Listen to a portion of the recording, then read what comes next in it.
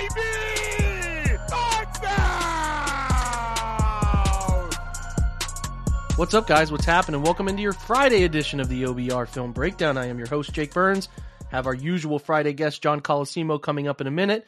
Before we get to John's introduction here, I want to talk to you guys about, as usual, what we have up on the website, which I think we have some great things. Our own Cody Sook put out an analytics piece looking at the Browns' defensive depth chart, giving it a grade right now at every position, so you can get a good feel for where we sit on May 19th, what everything looks like. Corey Kinnan did a great job on the David Bell film room, so you can get a great feel for what David Bell does well, what he does poorly, and get some clips that go along with that to sort of magnify all of the takes that we have about David Bell as a prospect. So go check that out. And then Fred Greetham kicked off his expectations for positions in 2022. He's looking at quarterback and all of the decisions and the expectations, which are lofty, we're going to talk about in a moment, are pretty lofty for the position, and justifiably so. So check those things out. We had last night the OBR Weekly, Wednesday night. You can go back and check that out as well. We will start doing some Thursday Twitch content next week, so keep your eye out for that if you're into some Thursday Browns content in the evening. But that's about it for what's going on at the OBR. As for the Cleveland Browns, the only big news that came out today in terms of team announcements, you know that the Browns went to the Bahamas together, the offense, as a team bonding session. And AJ Green had to shout out that Denzel Ward and Myles Garrett need to come together, take the defense somewhere. But the Browns loaded up. They've gone to the Bahamas for their offense. I think there are 30 seats on that plane, and most of them were filled. I think 28 of those, as far as I heard from Brad Stainbrook. They are pretty filled, and hopefully that goes well for all of them down there. The other piece of information is who they just claimed, Reggie Robinson, the second from the Houston that they just claimed defensive back corner. He failed his physical, so he did not end up coming onto the Cleveland roster. So another roster spot opens up, putting them back down to, I believe, 87. No, back down to 88 because they made a signing yesterday of another defensive back. That was, let me remind myself, Parnell Motley was the name of the DB they brought in yesterday. So back down to 88. So we'll keep you apprised of any of those moves. We welcome in John Colosimo now. John and I have to still catch up on a lot of different things. I had John watch the She-Hulk trailer before we come together here, because if you listen to last week's episode, we illuminated some of our Marvel feelings here, that we're pretty nervous about where this is going and their ability to hit. Listen, let me say this. I think I do a lot of listening, John, to some movie podcasts, particularly the rewatchables, and they talk about Apex Mountain. I think it's a fun theory. Has Marvel reached the peak and now we're just on this downhill slide? So that's my first question. Now, are we ever going to see a peak like we saw with the Infinity War? I don't think so. It doesn't mean stuff still can't be good / fun and enjoyable, but I think I'm having a hard time seeing them get to that level again. What do you think? Yeah, no, I think that's just tough to even ask out of any kind of franchise. I mean, the way that they wove that story together over, what was it, close to a decade, and peaked, and it was a really good story with a pretty satisfying outcome. Pretty hard to ask for them to reach that. I think they could spike some good movies here and there, but I don't know. It's been a while since I looked at the full map, just to kind of really kind of see what, because they've got these phases mapped out, but you got the new Thor, and I don't know about that. I mean, Thor will be funny, and I don't really expect anything more than something that's entertaining, and I think that's doable. But I don't know. I don't see this build up to any other great story. I mean, I'm willing to be wrong about that, but they've certainly had several stinkers in a row. Pretty much after. I mean, the Spider-Mans were excellent. So that was a nice little, kind of offshoot. So, which I like Spider-Man, like you did, but yeah. I would kind of argue that Spider-Man, while pretty good, was rooted in a lot of nostalgia. That's kind of what made it special, True, yeah, for sure. The nostalgia of it.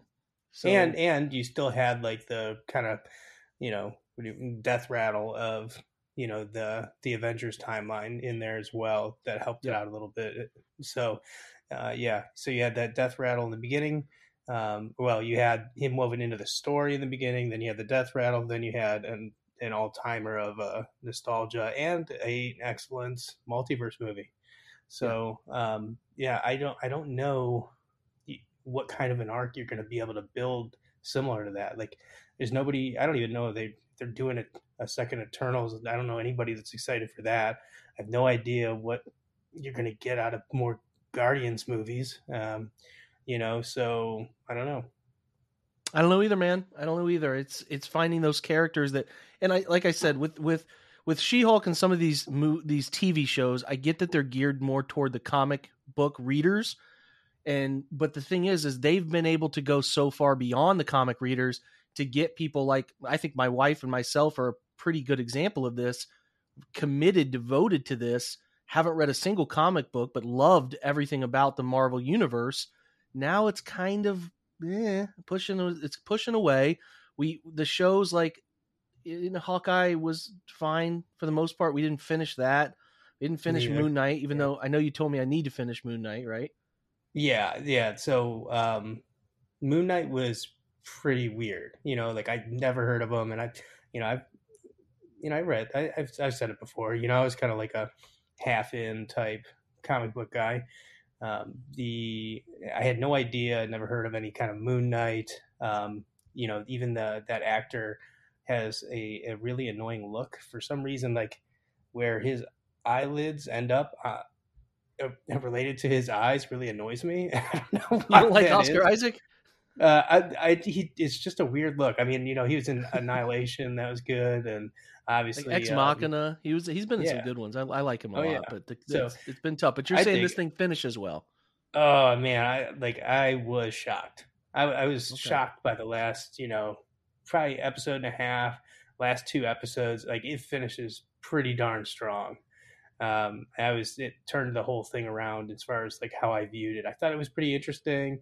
He just does a fantastic job, and it makes for a pretty interesting character. I don't know, going forward with it, whatever, but yeah, I really got turned around on the last two episodes for that one. Well, that's the thing to me is even the ones I haven't liked, I've been into the previews of them. I had a hard time with She-Hulk, man. I have not really been very cringy at many previews, and I just have. Listen, you had me in stitches off air when I had you watch this thing, and your first reaction was, "I have a hard time seeing a positive outcome for that show."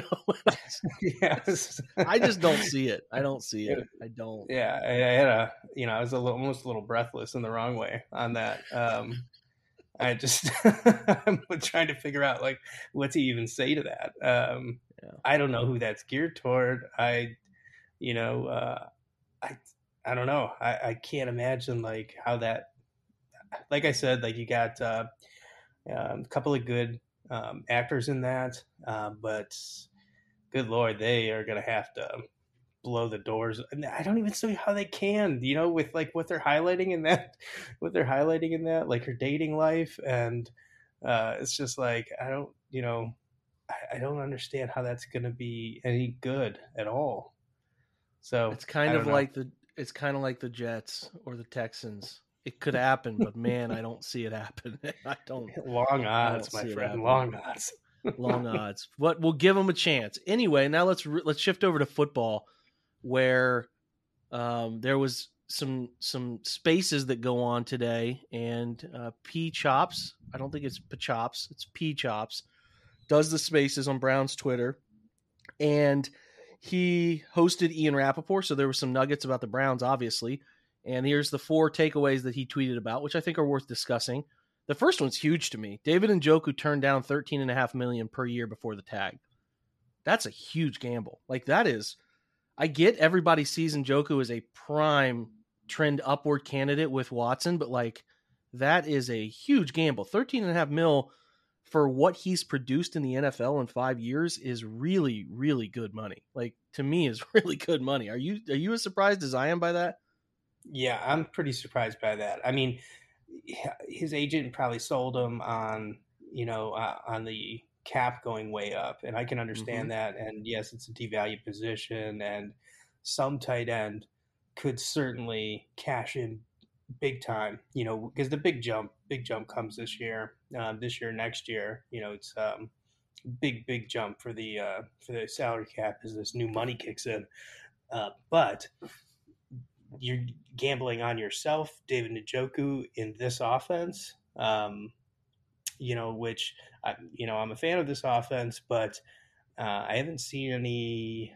I mean, I guess Kittle has put up a monster year over, in San Francisco, but you're gonna have to put up a Kittle type year to spike that offer. I don't know how you turn. I don't know what kind of years were on that and what kind of guaranteed money, all that kind of stuff could play into it. But um, yeah, that's what is it? It's got to be like it's easily top five money, right? It's up there. I'm not going to spend my time looking it up, but it's up there. Yeah, And I yeah, I think get it's to. I'm totally with you. There's a gamble there. There's a gamble. He's trying to say the cap's going to jump up if I perform like I think I'm going to perform, and I think I'm going to get more opportunities. Maybe he's seen the Darren Fells outcome with Watson and Ryan Griffin back in the day. Like he's seen some things here. Maybe there's an offensive tweak or two coming that is going to give them more of those quick now RPO stuff for tight ends. We're sliding them to the flat and different things like that.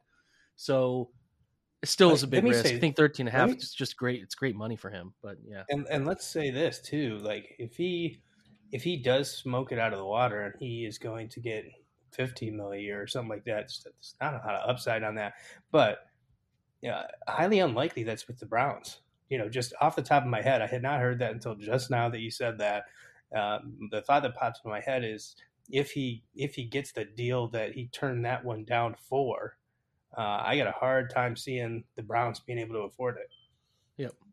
I'm with you. They won't. And like you said, the value play here of going from 13 to 16 or whatever, even if it creeps higher, like I guess he could have just an unbelievable season and it gets to something higher than that. But that's not. If it was going from 8 to 13 and a half or 8 to 15, I get it. But it's a big risk. We'll see what comes of it. There's two notes he left on Baker here. Rap did. Doubtful that Baker will be at mandatory minicamp. I think that should be pretty obvious. Although Rappaport's been trying to say that there's like an outlet here where Baker plays for the Browns if a suspension of significance happens, I still don't ever see that happening. But he also said Seattle was never in on Baker. So that has been out there that they were, and he says that they were never in on Baker. So any of those catch your eye there, Yeah. or is that just move along? I don't know. I'm not sure that I believe the Seattle one, but it's certainly possible. I will say, like from a cold, like calculated, zero feelings, machine-like standpoint, it would be the best thing for the Browns and for Baker if he did play. But Baker is the opposite, just as a single player.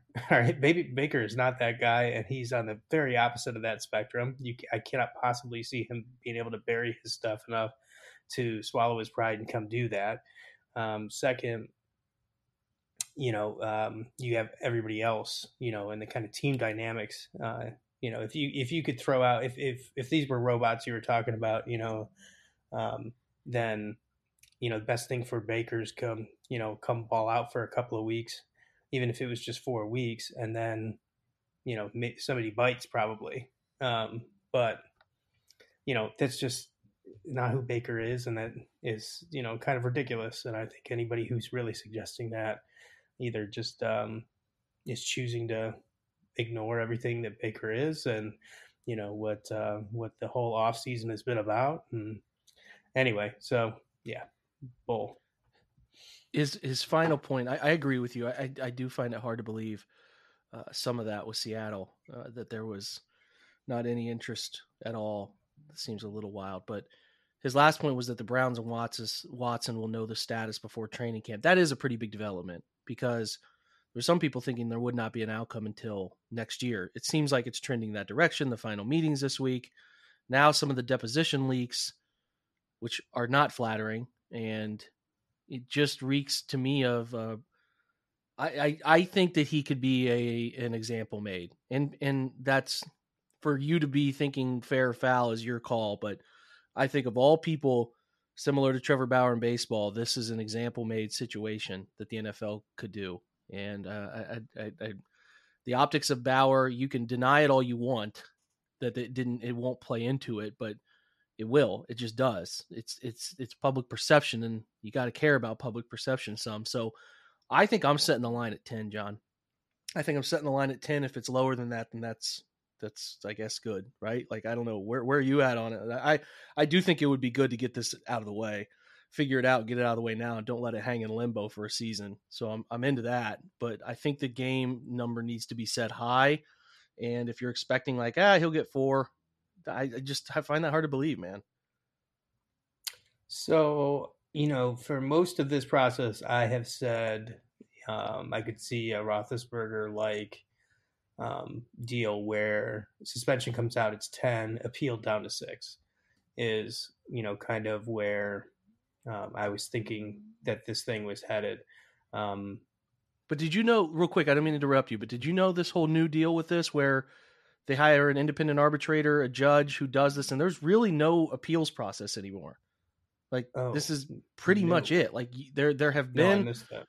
Yeah, so Goodell doesn't have the final say. There's a district judge. I don't know have her name in front of me, but she was agreed upon by the NFL and NFLPA. So there is no longer like a high number and you can appeal it down. It seems like the decision they make through this arbitrator is pretty much the decision that gets run with. So that does change it to me. So, I mean, I think if you're expecting a low number, I think you're just being optimistic. I really don't think that the NFL can just throw a low number out. They could, it could work out that way. And that's great for the Cleveland football team here. Right. But it feels to me like there's something serious coming down the pipeline. But again, I could be wrong. I'll tell you what, that changes my viewpoint on it because, I was going to say before you said that, you're going to have to show me the NFL actually making a stand like that, before I'll believe it, because there's been plenty of opportunities before, plenty of black eyes publicly, and they've never really done it for this type of stuff. And so, the other idea that I saw bandied about was that they could kind of kick the can down the road and do a few games here and then opt to hit them hard next year when some of these legal issues end up, iron out or resolve is really the best term for that. I don't know if they would do that, but I will tell you just that, if that's how this is going to go and there's not Goodell's just wing it type suspensions, which is what I feel like how he's handled this thing in the past. And yeah, I mean, I could totally see 10 and if you did, don't expect the Browns to make the playoffs.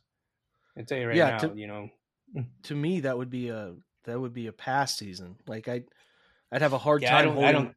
8, I don't think they make the playoffs. 6, I think they're going to have a hell of a hard time making it. That's like, honestly, like how I feel about, how tough it is in the AFC, how tough the division is. I think 6 or more games, and you can just you can already put the chances down at like under 20%.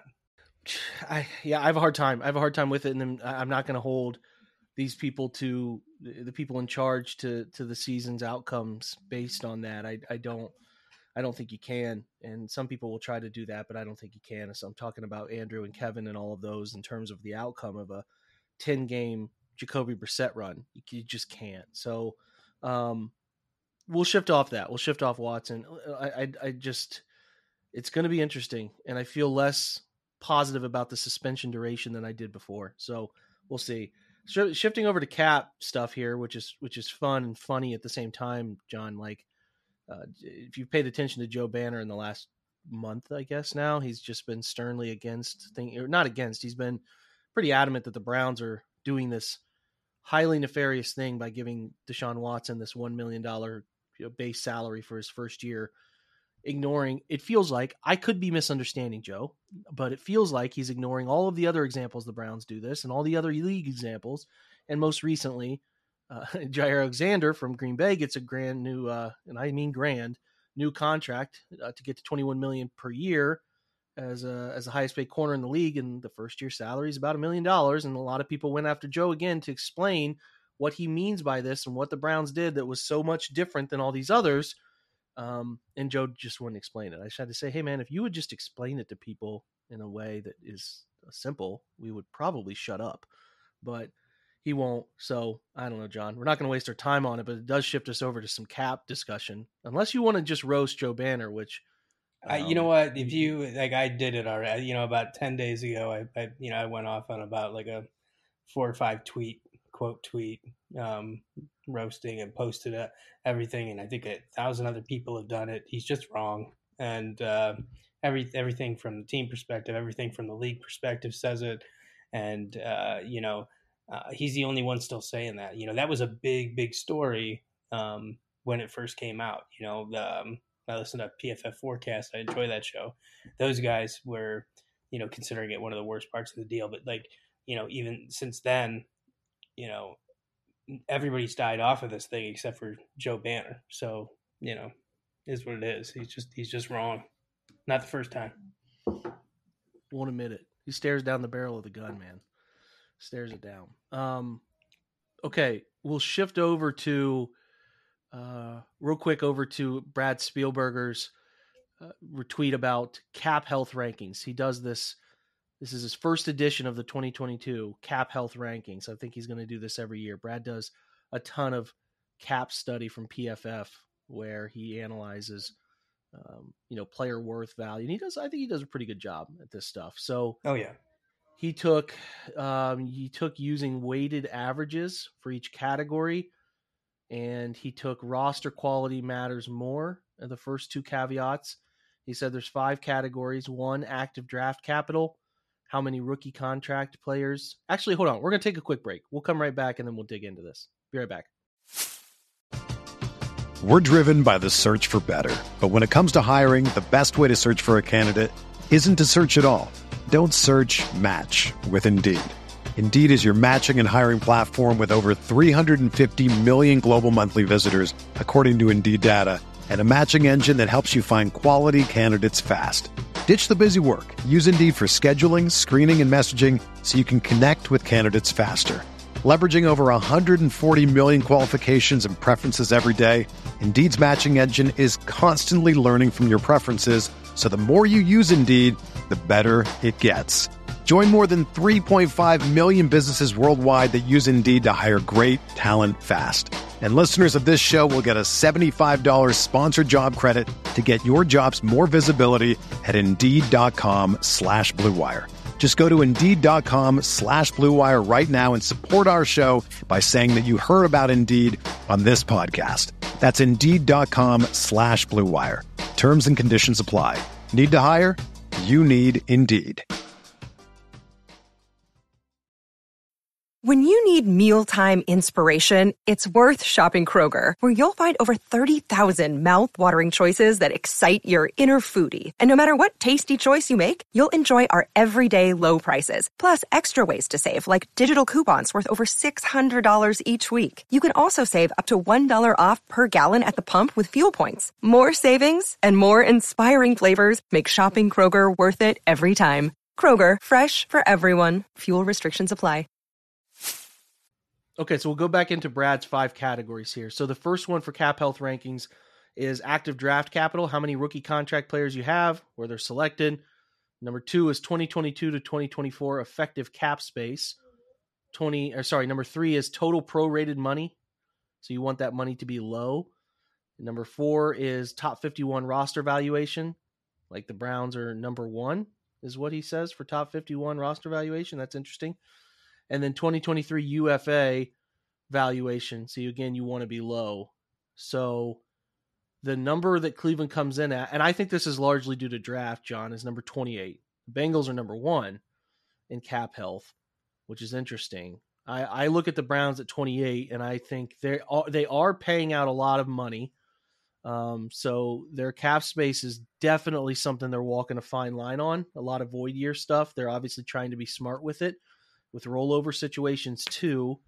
And their draft capital, as we know, is low because they gave away those picks for Watson. So I'm not totally surprised by 28, I like that they have a GM who seems to have a really good plan, though, because the teams that are behind the Browns, Buccaneers, Packers, Eagles, Saints, teams at which I'm not surprised. Kind of right out in front of them are Raiders, Rams, Cowboys. Those are teams that you pretty much view as playoff contenders. You know, a lot of teams that are in pretty good, healthy spots, according to Brad, like Giants, Commanders, Jets. There's some wiggle room. I mean, there's good teams in the top 10 still. Ravens, Chargers, Patriots are in there, and I said the Bengals are number 1, so it's a little all over the board. But I'm not all too worried about this. Should we be? Should you know? What do you think? No, I don't think you need to be worried about it necessarily. But there's a lot of pressure on draft classes over the next couple of years. Yeah. Without first round picks, this is. I think when you're looking at this, I think it kind of makes the case for why I thought it would probably be a good idea to trade Denzel Ward. Because if they had flipped Ward for a couple of high picks, let's say a first and a second, I don't think that's too unreasonable to say. You're cutting out a huge chunk of cash off the cap. You could have signed a guy like Bradbury, or there was a couple of decent options for them to do that, and you reload on these next couple of years, take some pressure off at the front office for draft picks, which it's already a crapshoot. It's a lot harder without first round picks. I bet you had they done that, the Browns would have been top 10 area in this chart. I think that hitting on right. If that pick pans out, this will look a lot different next year. So you need some of these guys that they pick. DPJ comes and develops this year. Like if some of these younger guys and maybe a draft pick or two looks pretty promising next year, they'll gain a lot of value that way, and I think they'll be looking a lot better on this chart. But we did talk about this offseason. If you sign Denzel to that deal off the backs of these other deals that they had signed in the recent 2-3 years, you were giving up most of your flexibility moving forward. With Watson and everything else. So yeah, I would say that it's not too much of a worry. I mean, you've seen people operate like you can operate like the Rams and trade picks for proven talent. Those types of things you can do with lower picks. You don't need first round picks to do what they do for the most part. So, but you got to be good at drafting, like you said. Yes. Right. Yep. Get lucky. Yeah, that's the caveat. Get lucky enough. Be good at it, right? So just wanted to share those rankings with you. Brad, I'm sure, would expand upon that if you ever hit him up. He would be willing to go into more detail about that. And obviously, it's good to know his roster valuation of the top 51, with Cleveland coming in 1, it's pretty nice. Next piece of, I guess, metric data stuff that we're looking at this week is Tom Bliss, who is at Data with Bliss, put out an interesting chart using our analysis where we estimated value of travel, rest, and playing at home while accounting for team strength. Here are wins added via matchups and schedule advantages for each team in 2022. So this is an interesting list. He tweeted it out May 17th.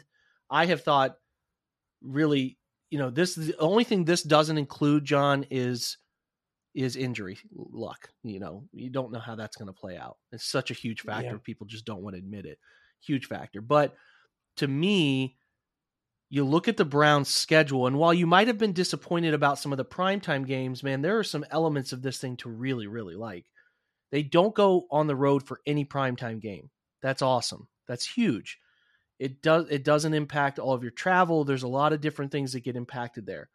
They have an earlier bye week this year than last year. They were like week 13 bye week last year, John. That they talked about how that situation was so bad that they didn't even want the bye week when it happened, because they were just like at the end of the year and we're like, we're in a groove now, whatever. We could have used this bye week 4 weeks ago.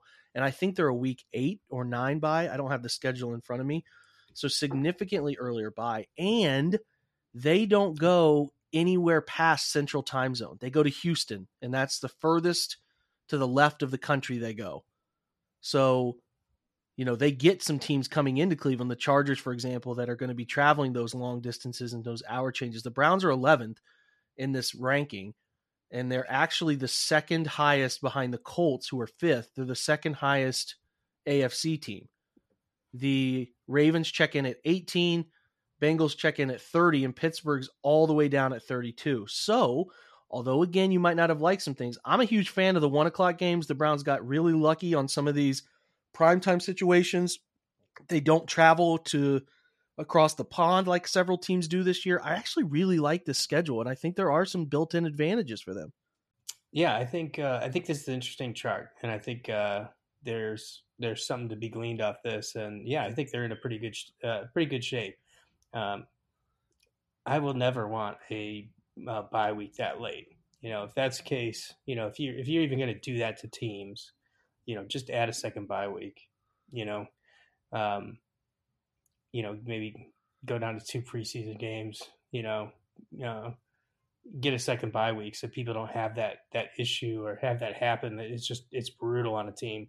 So yeah, it's week 9 and it sets up really nicely. So the Browns do not have an easy schedule, but few teams in our division or in the AFC West do. So considering that that's where you're at, you're coming out pretty nicely. Yeah, I agree. Agreed. It's favorable. I think it's favorable to be on, and I've said this too. I don't mind the Browns hiding on 1:00 games. That's not a problem for me this year, based on the way the national media continues to talk about them the way they are. So, not a big problem to me. I just personally like the structure of 1:00 games too. The last big thing we want to hit on, John, is we talked about it weeks ago, but the direction of what these wide receivers can look like. They're clearly not going to bring anyone back. I don't know. I can't say clearly. They're not going to bring back guys that we thought they could, Jarvis, for example, and they're not really showing any aggression to go get anybody else. So if they're going to sit with a group they have, kind of looking at where they could be with better quarterback play becomes interesting, right? So if you go back and look at the 2021 Browns stat line for these guys and what they ended up performing, it's interesting. And a piece of data that Marcus Mosier put out, which was looking at 2021 highest big play percentage. So this is carries and targets. So he broke it down by looks, is what he calls it. That's getting a target in your direction or getting a carry as a running back. Donovan Peoples-Jones had 58 looks and 12 big plays. That's a 20.7% number. Pretty high. That's highest in the NFL for what he charts here. Now, there are other ways to justify effectiveness as a wide receiver, yards per route run, for example.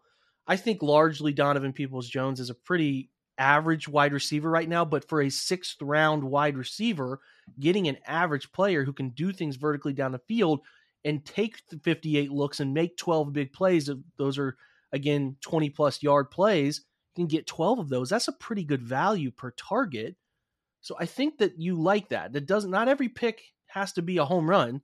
Are they an effective player? I think Donovan Peoples-Jones is an effective player. Last year, John, he went for, let's try to find it. So he was second in targets, if I can get this to sort. Jarvis had 87. Actually, he wasn't second in targets. He was behind Hooper, which is still laughable. He had 58 targets, 34 catches, 597, 3 touchdowns. I think quarterback plays a little better. He's in the 750 range, 5 touchdowns or so. That's why I think an 800-yard, 6-touchdown season, if you get 17 games of Deshaun Watson, should be an expectation. What do you think there? Yeah, I mean, if you're starting quarterback, I have no problem with Donovan Peoples-Jones as your guy on the outside there, getting plenty of targets. I do think he would have had a very good year. I've spent some time trying to talk people into this who do not believe me, but watching your film breakdowns, we saw plenty of opportunities there where he just didn't get these looks, so he was already number 1 on this list. I think you would have just padded his lead had he gotten appropriate amount of attention last year. And I think I've got plenty of time watching really great quarterbacks make use out of weapons just like him. They're not superstars, but they earn them big contracts. somewhere else maybe, that kind of stuff. Watch Brett Favre do that for, a ton of his career. A ton of guys owe massive contracts to Brett Favre, but um, so I think you expect this kind of thing when you have a quarterback that you pay the kind of money they're going to pay Watson. So as long as he's the guy in there, I think this is not going to look great under Jacoby Brissett if that's what we're going to be looking at for an extended Yeah, look. that's So true. things could look pretty bad with 10 games of that. But with the full starters, I think this receiving core is going to be just fine. And when you add in, the running game, um, you add in that we're not going to have Jarvis taking up a bunch of targets that maybe should be going to tight ends in that space. I think I'm not going to have a problem at all with this receiving core. And it's nice to see him on top of a list like this, kind of a little bit of vindication on his ability. Yeah, if you consider Amari Cooper a 1,000-yard receiver, which I think we do, Jarvis had 87 targets, 52 for 570. I think you give Amari Cooper 110 targets, he's going to push 1,000 yards. He's not bad on this list either, by the way. Yeah. No, he's not bad at all. So you start getting more out of him. That's 1,000 yards. You could get 800 from Donovan Peoples-Jones. You talk about David Bell. You'd like him to come in and have a rookie season pretty similar to Donovan, where he gets about 35, 40 catches, 600 yards. That's a net positive, obviously. And Njoku last year goes for 36 catches, 475, 4 touchdowns. I mean, can he get to 80 targets? Can he get to 60, 65 catches? That probably yields 700 to 800 yards receiving. So you can see the uptick if this becomes a competent passing game. Anthony Schwartz, I'll give you a guess. How many receptions did Anthony Schwartz have last year, John? I'm just going to guess here. 12. He had 10.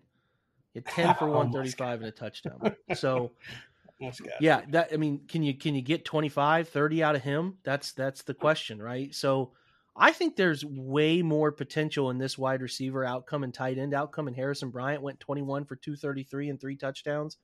Can he get up to 40 targets? Can he get 25, 30 catches? I don't see why not. It's going to be a more effective passing game. I mean, again, last year the Browns starting quarterback threw for barely over 3,000 yards. You'd like to think you can get to 4,000 or more next year. You have to hope for that.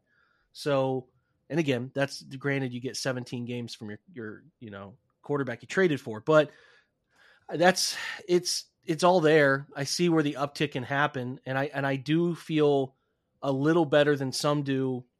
I do wish they had a more traditional slot. I see where they like Bell for some of those things, and Cooper can do that role too. But those 2 tight ends are fine, and I do think they like their guys in-house here more than we have presumed they did all along.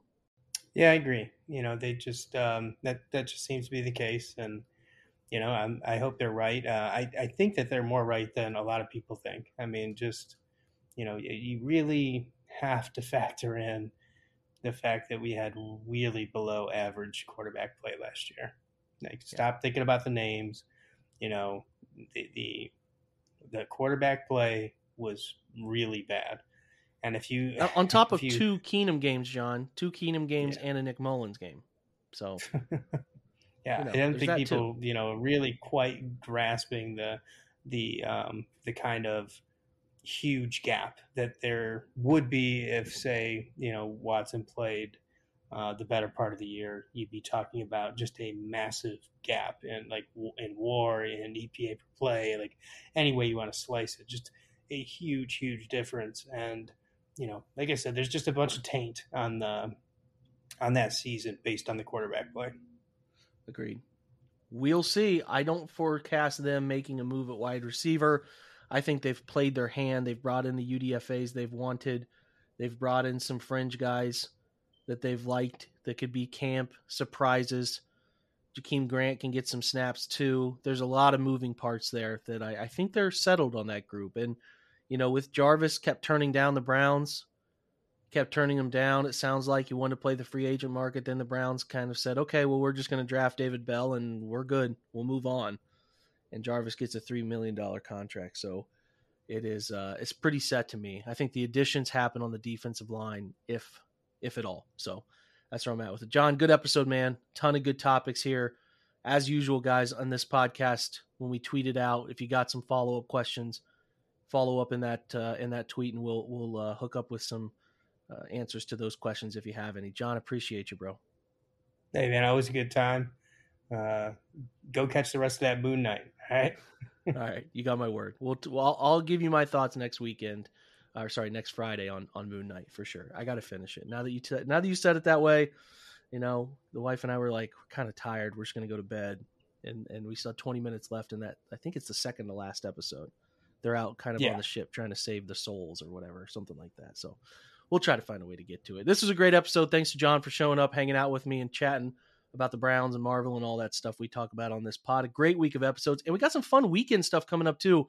Jared Mueller's coming up over the weekend, and we have a finally recorded this morning some time with an LSU guest who talked about a bevy of different things. Cade York, Glenn Logan, and some of the guys currently on the roster. Is a really good bit. So we'll have that. And we might have an interview tomorrow with a current Browns drafted player in this class. So keep your eye out for that. Should be a fun weekend of episodes. Check those out. Continue to check out the OBR, which we have some great weekend stuff coming too. And I'll be gone all weekend kind of pre-recording some things, but if something breaks over the weekend, suspensions happen, or any other big news, I will check in on Monday with that for you guys. So thanks for checking out today's Friday episode. Thanks to John. Thanks to you for continuing to support the OBR. Have a great Friday, and go Browns.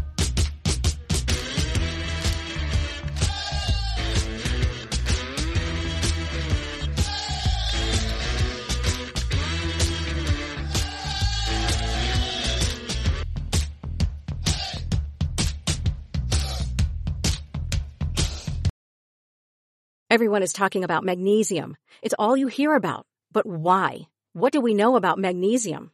Well, magnesium is the number one mineral that 75% of Americans are deficient in. If you are a woman over 35, magnesium will help you rediscover balance, energy, and vitality. Magnesium supports more than 300 enzymatic reactions in your body, including those involved in hormonal balance. From functional medicine doctors to mental well-being and female hormone experts, we all know that magnesium is the one mineral to improve all aspects of well-being and health. But which one?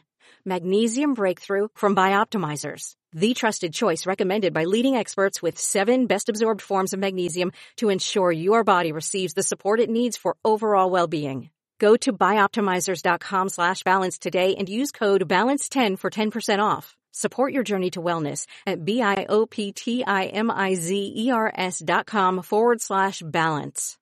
Magnesium Breakthrough from Bioptimizers, your foundation to optimal health and vitality.